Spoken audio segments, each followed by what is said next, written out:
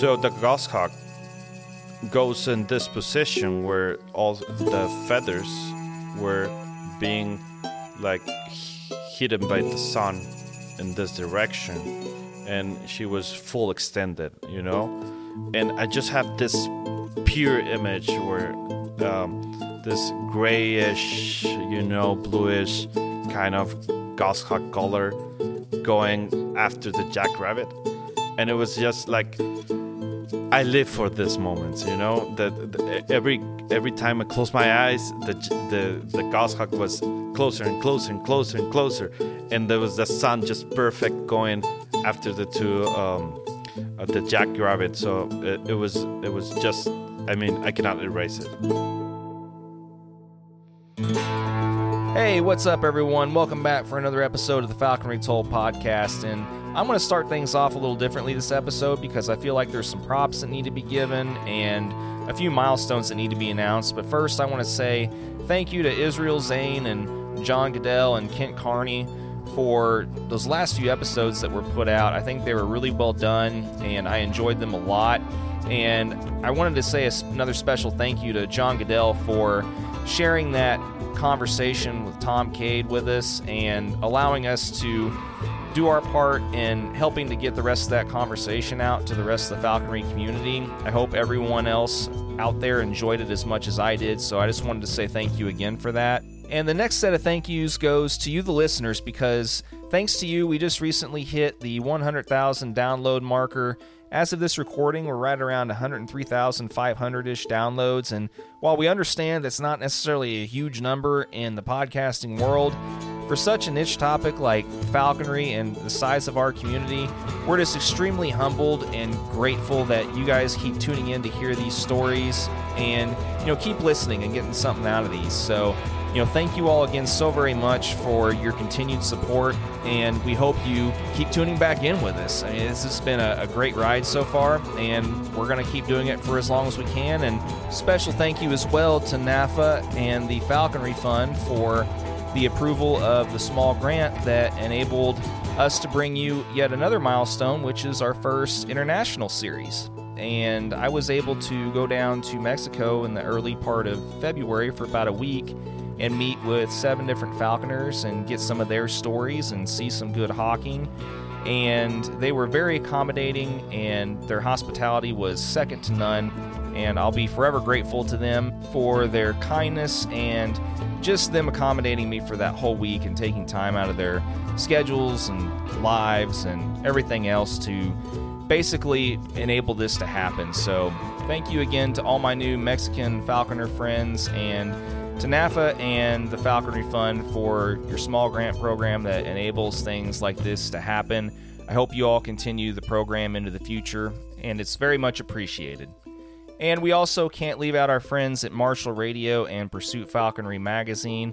Marshall Radio's support over the years has meant a lot in my personal falconry use, as well as their continued support of the podcast. I hope that you continue to stick with us in years to come. And if you want more information on their products, as always, you can head to marshallradio.com. And if you want to get your hands on a great new falconry publication, I definitely recommend, if you haven't already, to check out Pursuit Falconry and Conservation Magazine. For more information on their publication, you can just head to pursuitfalconry.co.uk. It's definitely worth the read, and they've got a lot of good stuff coming out here in the near future, so definitely check it out. All right, and now that those thank yous and acknowledgments have been addressed, we can go ahead and turn things over to the first conversation had from our first official international podcast series coming to you from Monterrey, Mexico. And this conversation was had with my new Mexican falconer friend, Diego Arpee. We really hope you enjoy this series, and here we go. Thanks, Diego, for hosting tonight and for cooking that pretty amazing dinner. You're more than welcome here in Mexico. You have your home here, and I hope it's not your first time. This is totally my first time in Mexico, But no, it's probably your last time. Sorry. Yeah. Sorry about my English. So. No, you're good. Hopefully it's not going to be my last time. There's there's definitely a lot of things that I would like to still see around here and still do that unfortunately I'm pretty sure I'm not going to have a chance to do in just a 1 week time span, especially with an agenda involved. But no, I mean, you guys' hospitality so far has been outstanding. You know, I can't say enough good things, and you know, I hope that someday I will be able to repay the kindness and the favor. But yeah, man, it's been a good experience so far, and you know, hopefully the rest of the week is is as good as the first couple days have been. You know, it sure will. Yeah, but yeah, so you know, when we were talking earlier, you know, you were kind of talking about some of the different some of the different things that you're involved in, and kind of what your schedule's been like, and what did you say that you said you're a lawyer? Is that right? Yeah, I actually studied law school here in Mexico, and then did my master at Berkeley. So yeah, I'm a lawyer practically, but I work in a school, actually, a group school. So I was telling you after the dinner, or before the dinner actually, that I want to implement this kind of program, Falconry, to involve in the young generations, so they can get involved in being part of it. I mean, it's just an amazing sport, and it gives you all this value and all this appreciation to nature that you actually you kind of get this knowledge, and you want to just pass it on, you know. It's not only about hunting; it's about everything that involves in it. So it's amazing. Yeah, no, I think this is a good idea. You know, like I said, when we were talking about it a little bit before, I can understand, just a different approach, kind of like, when we were talking about, if you really want to facilitate change, the best way to go about doing that in some instances is to get involved and start educating people, from a young age, so that whenever the future generations get older and they start becoming more active in whether it be, local politics or whatever the different things might be, I mean, that's the best way to facilitate change with certain things is, just to get more people aware and just a little bit more knowledgeable about certain stuff, Yeah. I agree totally with that. And the key part of it is you have to inspire the next generation, So passing this knowledge is by the example of doing how things have to be done, right? Because you can practice falconry, but there's many ways you can practice falconry, and there's really bad ways of practicing falconry. So we, as the older generation, have this responsibility to pass the right way, and so this sport might live for all the time, Yeah, I mean, it's survived thousands of years. Yeah. So ideally, we would love to see it survive thousands more. Hopefully. But I mean, geez, who knows what the world's going to look like by? Well, it's different kind of factors, because you have this environmental motions going on, and you have these cities that are growing so fast, and so you don't have. I think falconry has evolved into practically urban falconry. That if we were talking this probably 1,000 years ago, you were hunting so you can eat, and we all falconers know that. So I think we have really a big issue to really kind of give this next generations the way that like real falconry is about. It's about hunting. It's about passion. It's about building a relationship with your raptor. That it's. I mean, I cannot explain it how. Just just by telling you, probably because you're a falconer, you can understand me. But someone might listen this and it's like, what are you talking about? You know? Yeah, no, I totally get it. But I mean, like, so to start a program like that, Yeah. or to start, an inter-school like falconry youth, club or movement or something like. How would you even go about doing that here in Mexico? Like, I don't even know what would involve that. Well, we have to see the reality of the situation here in Mexico. Our government, I mean, as many other countries, has so many issues that raptors are the last ones, So our responsibility as falconers are to support this and to give advice to the government that this is important. Raptors are important, and I mean, everything is important. But as our movement is, we can, by our chair, we can practice kind of making, as I was telling you just a few seconds ago, involve next generation. And how we're going to do this? Probably in the rehabilitation part, because our government doesn't care about rehabilitation. They see a broken red tail, and they don't know even if it's a red tail, an eagle. It's sad, but it's true, and this is the reality. Hopefully, with this training, new generations, as you mentioned it, they're in the future. They're going to be part of a government, part of a wealthy organization, or some political parts, and they're going to get more involved and acknowledge this part that it's really, really good for, society, for the environment, for everything, Yeah,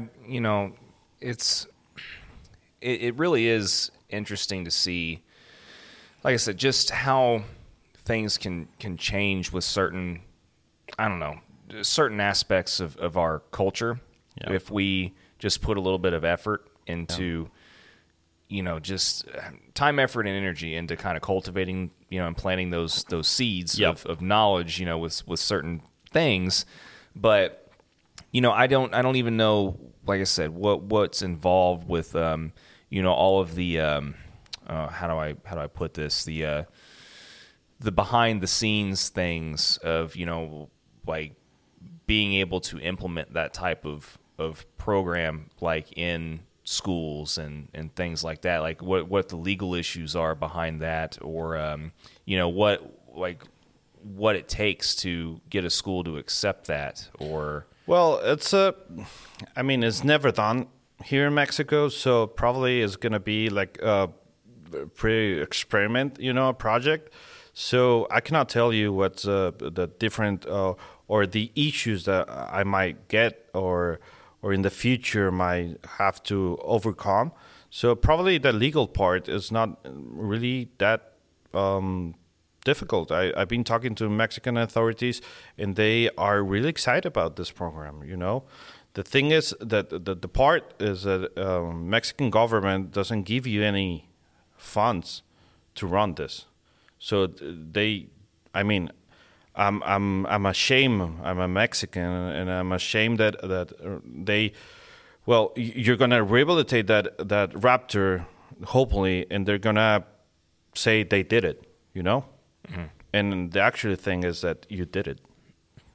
So that's if you want to talk straight, but that's a thing. Mm-hmm. It hasn't happened right now because we don't have the program, but I know falconers that actually receive these raptors, injured raptors, and they pay for veterans. They paid for the treatment. They pay for everything. And then they have to call the authorities to I don't know, I'm sorry about my English, but I'm thinking Spanish and trying to speak in English, so it's kind of difficult right now with the ideas. But they try to liberate these raptors into the wild, and they have to ask for permission, you know. But authorities didn't have this all the process on the funds, anything about that. So they just, like what we say in Mexico, colgarse la medalla. It's I only put the medal here that I did it. but I didn't practice anything about it. I didn't get involved in the process, you know? Yeah. So it's kind of trying to put something in society and inspire young kids to get involved in falconry, you know? Well, I mean, I think it's a good idea, and I mean, you can only control what you can control. Yeah, I mean, that's true. It's not like you can, change the way things work in government overnight, or wave a magic wand and make things be a certain way. So, I mean, the best way. I mean, you have to start somewhere, right? Exactly. Yeah, so you have to take the first step, right? And I can't really think of much of a better way to kind of put your money where your mouth is, so to speak.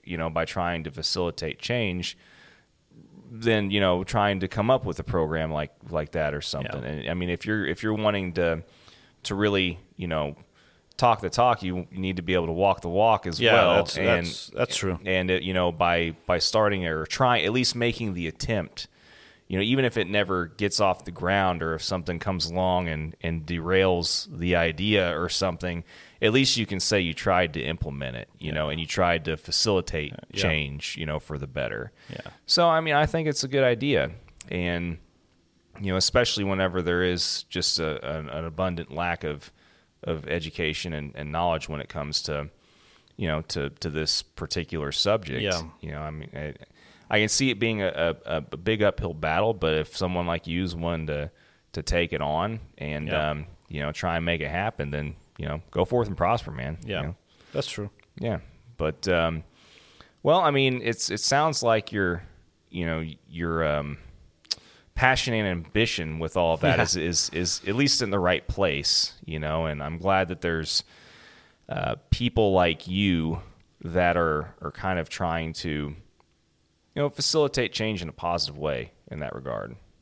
Thanks. So, yeah, you're welcome. Like I said, in the short time that I've gotten to know you guys, at least here, it seems like you're, a fairly, passionate group of guys that really believe strongly in doing things as right of way as how. And, I mean, that's all you can really ask for, I think. I don't know if you can say this. The only thing to do the right thing is the right thing. It's not the way around. So we like to do that. This is a way of living. This is a way of practice falconry and a way of life. How to live it, how to I don't know. I mean, it's. I feel even I'll feel bad if I didn't do anything about it, because I know it's an issue. You be an example here. We just received a male peregrine that was probably injured by, I don't know, a cable car. Who knows, right? Mm-hmm. We just received it, and Rodrigo just paid for the vet and everything. It's now in my house, and we're going to try to, liberate it soon enough when it's strong enough to fly. But it's kind of giving a little bit of your time for something bigger, Mm-hmm. Trying to dedicate part of your life to something that's ultimately you feel is bigger than yourself. Yeah, I mean, that's always a noble cause and a noble effort, for sure. But yeah, I mean, like I said, I mean, I really hope that you're successful. Thank you. As far as the rest of the journey on how you kind of got to this point, I mean, what made you, initially, get that itch? What? It's actually pretty funny. When I was a younger age, about 9 years, and probably up to 20 years old, my family always had a fishing trip to Tampico, which is near Texas, near South Padre Island. So when my dad that passed away was driving, I always look at the window and count raptors. I didn't know anything about raptors, but it was just a glitch that I needed to see raptors, and I started by learning in books, and then reading a little more articles and something like that. And I never knew about falconry until I was about 18 years old. Then I figured out there was a club here in Monterrey, Mexico. And I asked I searched the web, you can find everything on the web right nowadays. And then I became an apprentice, and that's how I started, Yeah, so in other words, you're even though there's no official, sponsor apprenticeship format and regulation here in Mexico, something that you tried to go about doing in your mind would be the right thing, by going through the official steps that really weren't official here. Yeah, I know, and that's funny part because I don't know how I managed to get the outlines of the manual of the California Hawking Club exam. So actually, I did study and I applied exam myself. So just to figure out how much I did know and how much I wanted to know. So it was kind of fun, a process, and it's actually like a filter because someone that sees that you have a raptor, and then you see the raptor, then you see the raptor fly to you, to the globe, and when you call it, it comes to you, and then you see them hunt. It's the most beautiful thing you've ever seen. So it's so easy for people to get excited about this. So you have to have this filter.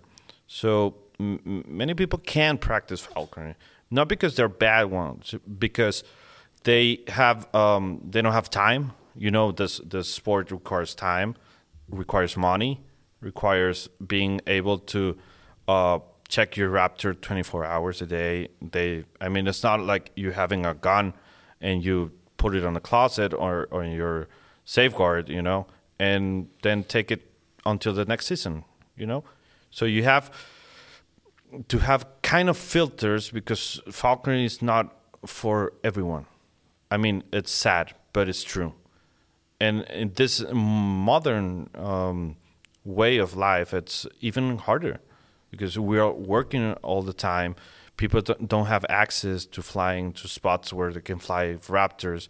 I know it's probably an issue that it's well known on falconers, but it's important to say that because when you acquire a raptor, you have the responsibility of a life, your raptor's life, and it's going to be your companion for probably the next 10, 20, 15 years. I don't know. And it's just becomes part of your family. So being able to here in Mexico, without this without laws and without any other thing that regulates this, doing this process, this filter. So actually, for me, it was like I really wanted to do this, So it was a I don't know, like a wow situation. I really like this, and I want to get more involved in this. And here I am, 12 years after that first sight of raptors. Yeah, no, it's neat that you were counting these birds and stuff and didn't even really know what you're counting. Most people know red-tailed hawks, for example, they call them chicken hawks or they call them something else or whatever. It's amazing how many people start off not even knowing the difference between a red-tail versus all these different species. And I'm no exception. I didn't know anything initially either. A lot of people don't. But no, it's kind of cool that, like I said, kind of fell into it that way. So it just came all natural, It's like a sweet process that I just emerged into it. So it's really cool for me. And I just love it. It's one of my passions. It's great. And, like I said, it's great that, especially with some of the different knowledge that you already have through your education and different aspects of what you've been able to accomplish, for an occupation and stuff, hopefully that helps expedite or at least makes your your pursuit in the other avenues of things a little bit easier.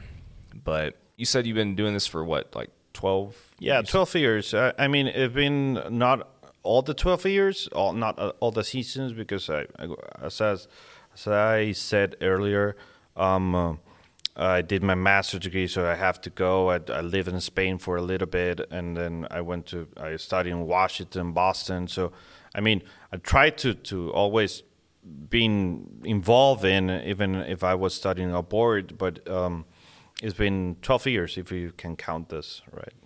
So in the 12 years that you've been flying birds, then, I mean, talk a little bit about, some of the different species that you've flown. I know we had this conversation earlier, but, nobody else has heard it yet. I know it's probably my first word was a Harris hawk, female Harris hawk, which I loved it. Love her. It's amazing, Harris hawk. I killed my first jackrabbit, and it's one of my kind of I don't know, I can't erase that flight, for the excitement, for the accomplishment, for being able to hunt with my Harris hawk. I also have flown probably a goshawk. Yeah, I mean, I flew a German goshawk, and recently I just flew a Russian goshawk. So that's about it. I mean, I flew a peregrine, but it's not in hunting, just getting her exercise, Yeah, lure flying, yeah, stuff like that. As far as I know that you help Rodrigo some with the different aspects of the breeding projects and things like that, but yeah, and it's actually my first year as a breeder. Mm-hmm. You were early in the chambers, and it's my first time that I have a pair that actually is copulating and have 4 eggs. And we're so excited, and it's my first time as probably a breeder. Soon enough. What are you thinking that you're gonna fly or try next? I'm trying again goshawk probably. Trying to get a goshawk from our pairs that the Rodrigo has, and try to hunt jackrabbit, dogs, and whatever I can get right now. Mm-hmm. Now, and if I remember right, you said that as far as the breeding project, you were going to be taking over mostly the falcons. Yeah. Yeah. And what species did you say that you we have a Norwegian falcons. We have also red nape, Barbary. We have Natum, which is the local peregrine species, subspecies. We also have, if I can recall it right now, Scottish peregrine. So that's about it. As far as just your situation, I know you've kind of, like you said, you've traveled abroad, and you've kind of learned in different parts of the world, for your education. But I mean, have you pretty much always lived around this area? Yeah, I mean, yeah, pretty much born and raised in Mexico. And you said you also had some ties to Texas too, didn't you? Yeah, my grandfather is from Armenia, but he was he then moved to Chicago. He lived most of his life in Chicago, then moved to Texas, and after that moved to Mexico. So we have ties to Texas. I mean, we have family in Texas. So and from Monterey we have it's just 2-hour drive, so it's practically too close to the border, So yep. As far as the kind of how you fell into all of this, I mean, how kind of going back to the school idea, like how soon are you trying to get that going, or are you in the process trying probably to next year? Yeah, we're trying this. I mean, it's been a complicated year, with this virus going all around, the COVID. Mm-hmm. So it's kind of hard for us schools to survive, being able to teach throughout the computer, iPads, and everything. Mm-hmm. But I know with the vaccine, hopefully we can get back to normal. I mean, being more normal kind of education part. So we're trying to accomplish these programs and different kinds of going or students going to different sanctuaries, elephant sanctuaries and panda sanctuaries, and even I tried to reach the Alaskan Raptor Center if we can go visit them, and probably try to amplify this program not only for raptors but for other species that kids don't have this opportunity. I mean, we have seen kids that doesn't know even touch grass. Everything now is plastic. Even grass now is plastic in our houses. It's kind of a really ambitious project for us. And we're trying to apply it probably next year. That's pretty soon. Yeah. I mean, that's... We really have all design for our muse and rehabilitation chambers. I already talked to vets. They're more than they're excited to be part of this. I talked to Rodrigo about this, and he's like, well, we can try this. I mean, there's an opportunity. We can be the first one to amplify it, and probably it should be a successful project. I already talked to Mexican authorities, and they were more excited about it. So kind of everything is naturally going on their way to achieve this program. What are you going to try and do then to get the funding for? I mean, and you mentioned something when we talked before all this, something about volunteer work and things like that. It's going to be an open volunteer for the community, for the kids, and there are going to be several I don't know, candy sales, probably like we call them here in Mexico, and they're going to make rifas. We call it you buy a ticket for a thing, and it's lottery, Raffle, yeah. Mm-hmm. That's a word. Sorry. No, it's all good. So it's going to be different activities to fundraise this, right? And it's going to be also a part of it where you can donate some money to the program. I will invite you when we start this program, and you can visit us again and look around it, and you'll see how much process we have done.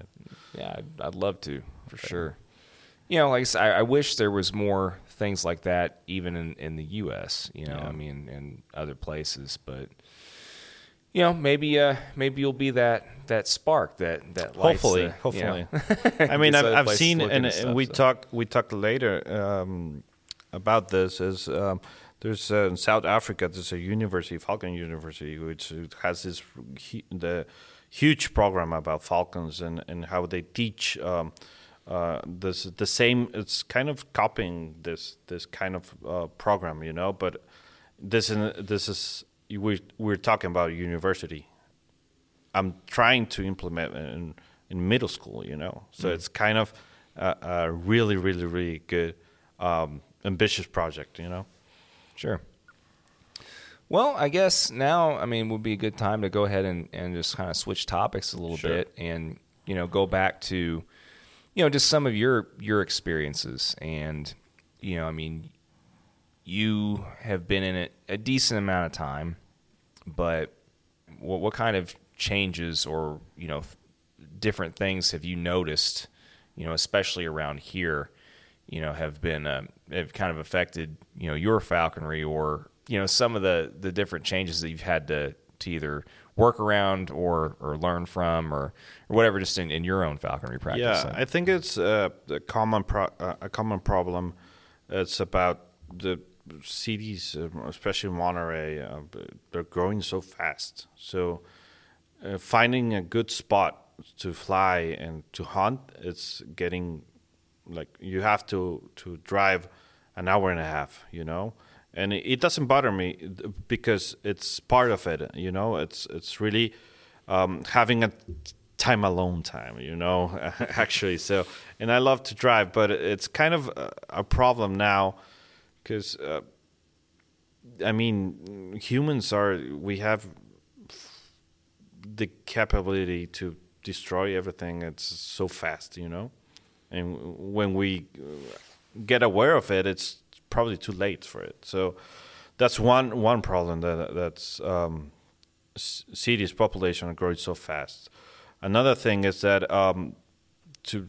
media can be, I don't know, Facebook or Instagram can be a blessing and a curse, because now, and I don't know, I want to be rude about this, but many people that shouldn't be falconers are being falconers, because they see this video about a harris hawk hunting, and they acquire harris hawk, and they don't know how to feed them. And then they die. And here in Mexico, it's so easy to get another raptor, and when you look around, that guy already killed 30 animals. Was that too many? It shouldn't happen, So it's kind of the two main issues we have now, So our mini club, we call it, it's trying to do it the right way, by example, how you have to get first the knowledge, then acquire your raptor, And I mean, it has to happen all around worldwide, It's kind of a common problem, but we're trying to help this not be a super issue, Mm-hmm.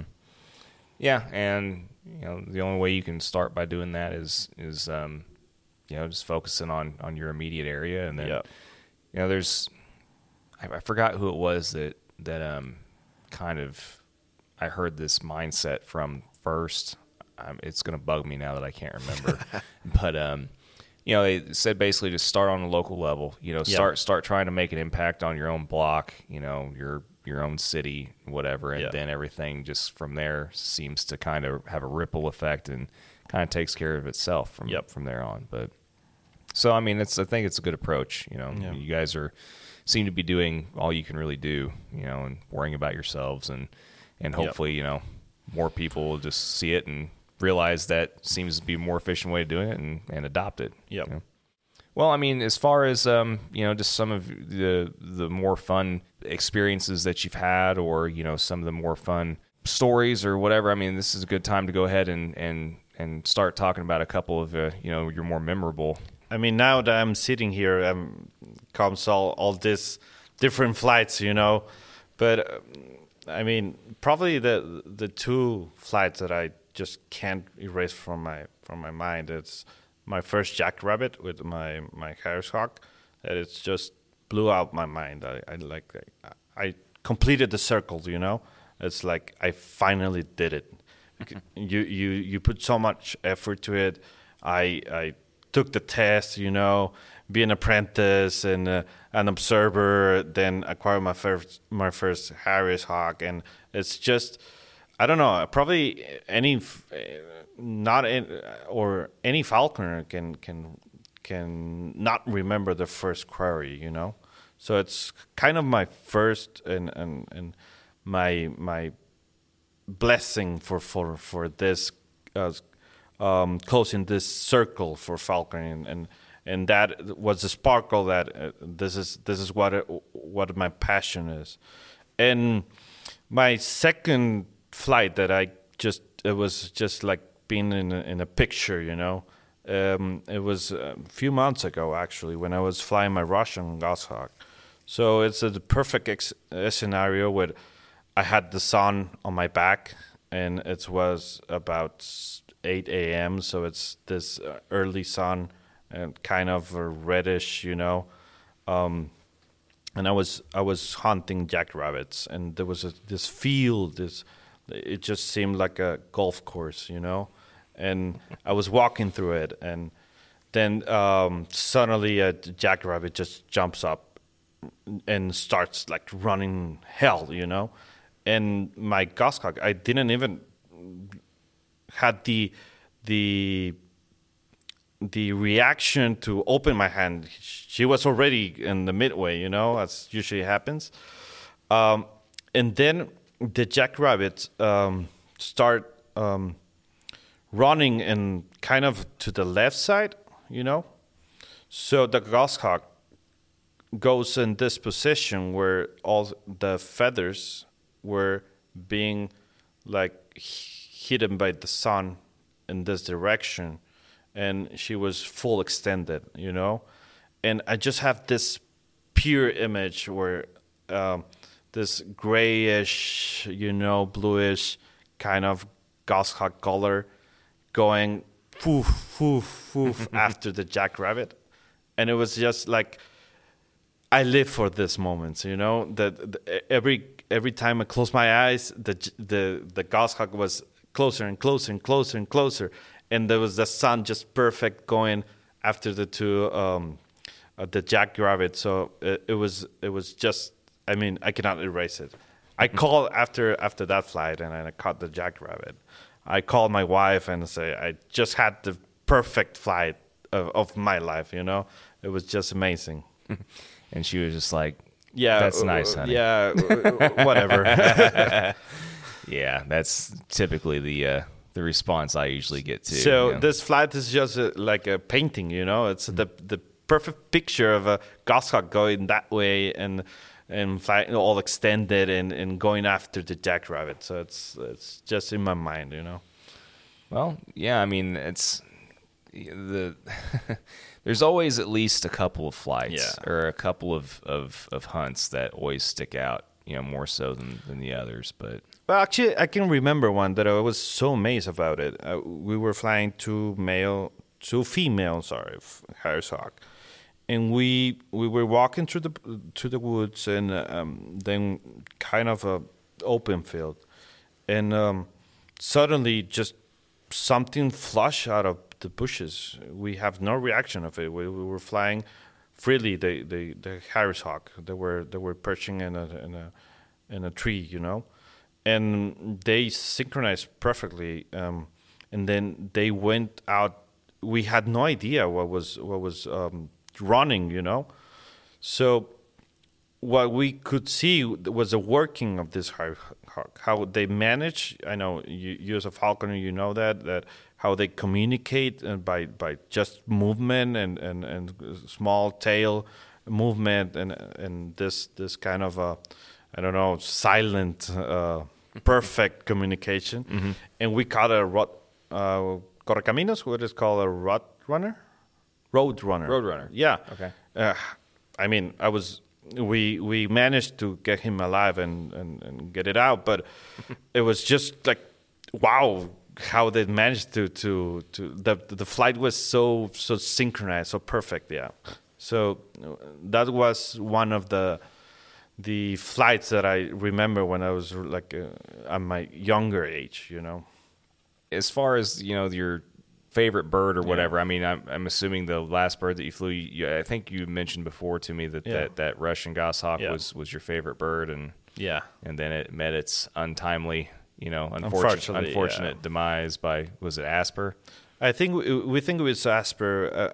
Here in Mexico we don't have this laboratories that can confirm, so we have to take the sample to the U.S. and it took 15 days to tell us. So we started the treatment as Asper, and 1 week before that, just passed away. So, yeah, that's sad story, but it's part of it, Well, is there anything else that you can think of as far as any other notable stuff? What do you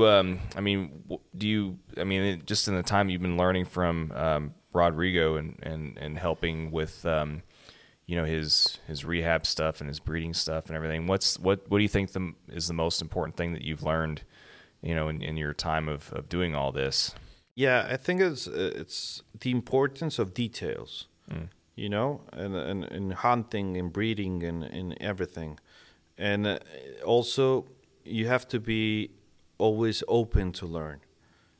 I tell myself that I'm like the eternal apprentice, I'm always trying to learn different ways, different materials, and always trying to give it the next step, I already breed this kind of falcons. What's the next step, But